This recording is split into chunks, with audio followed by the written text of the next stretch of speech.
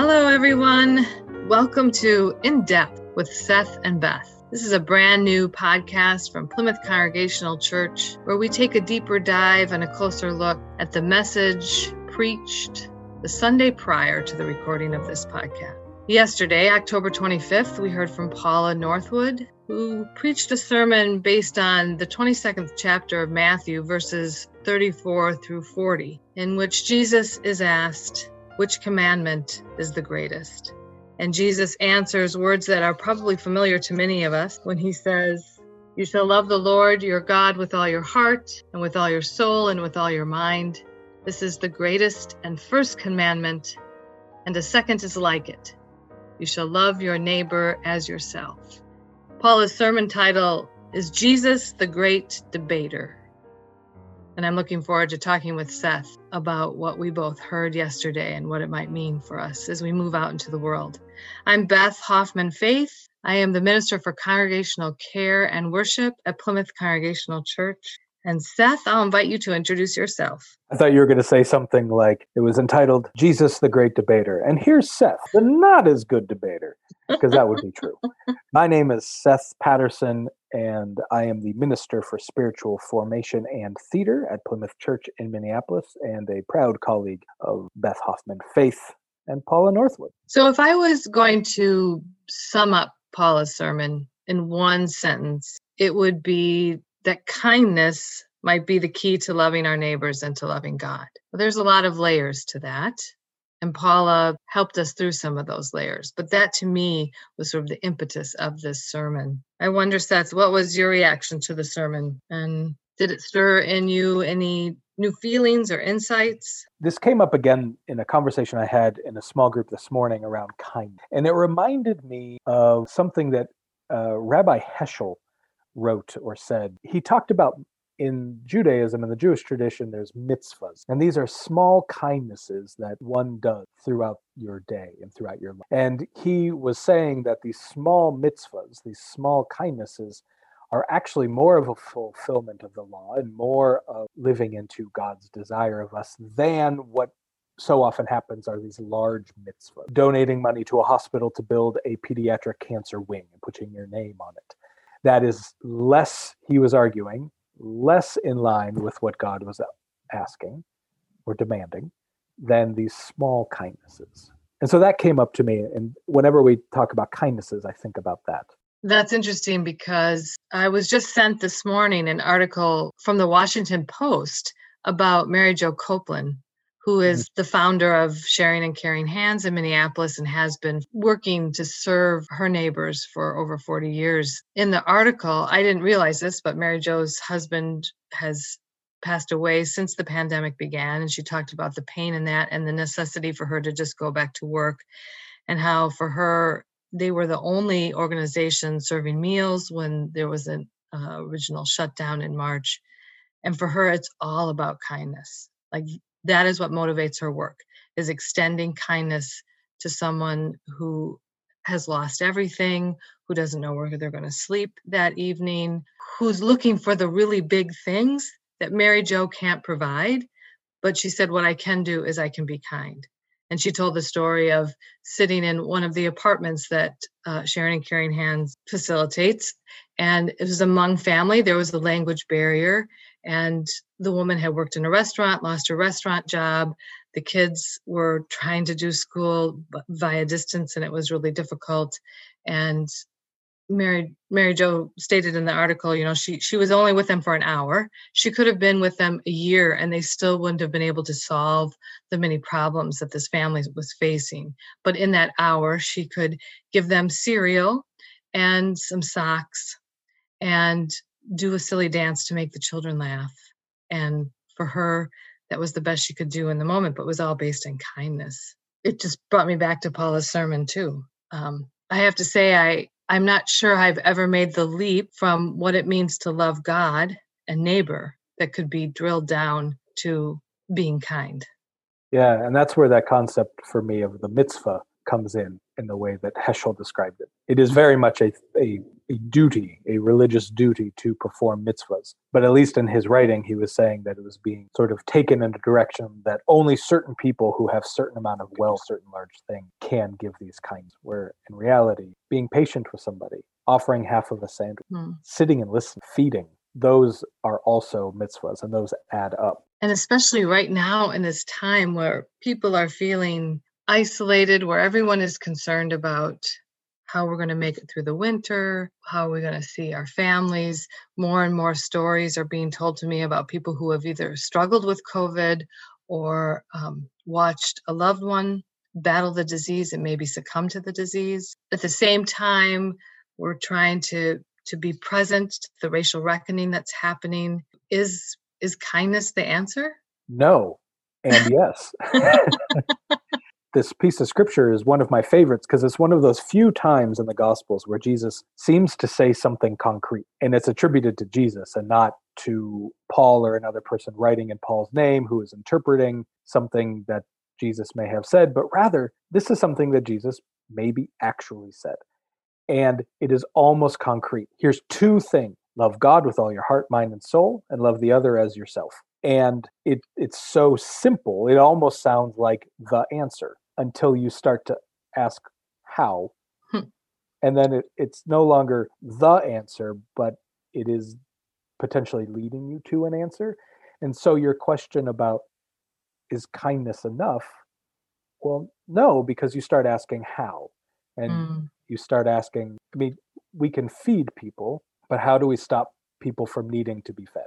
It opens up the conversation to the systemic pieces of it. But in the end, yeah, being kind makes a huge difference.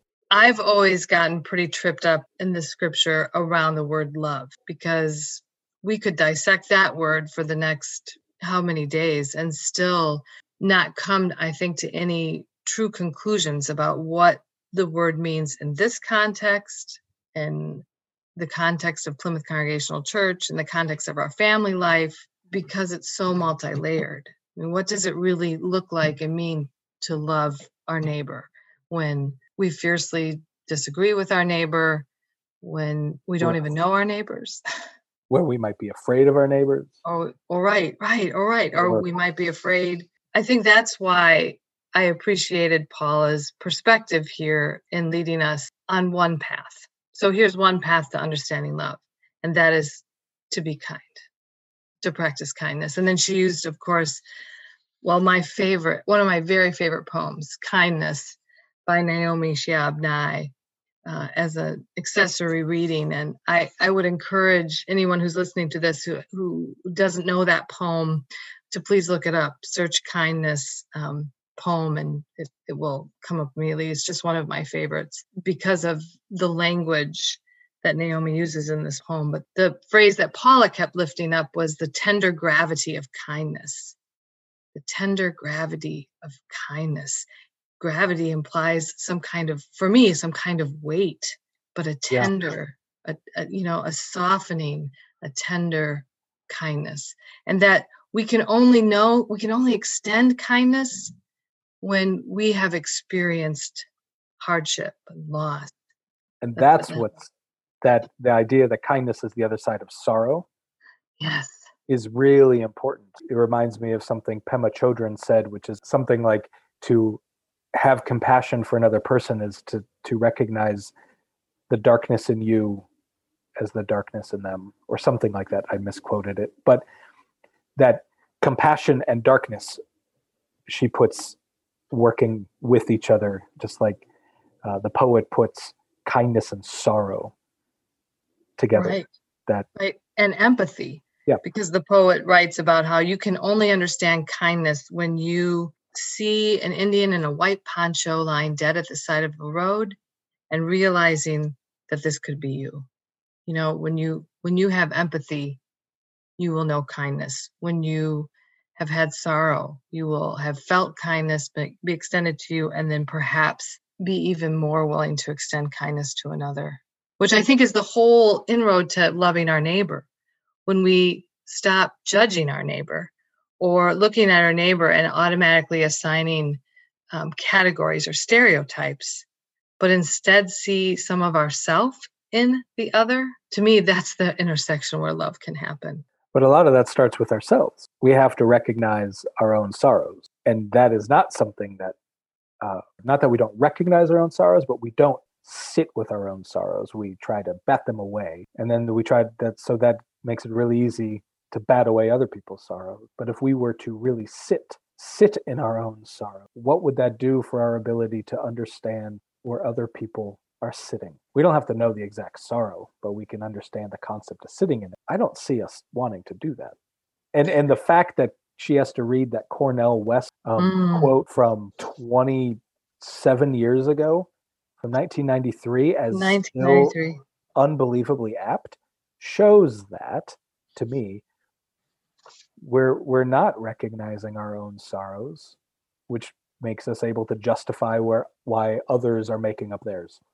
And my immediate reflection to what you just said is there's this kind of thin line between recognizing our sorrows and beginning to wallow in our sorrows, and then no longer having the ability to see outside of ourselves. We've all met people who, and been with people who can't get past their own pain.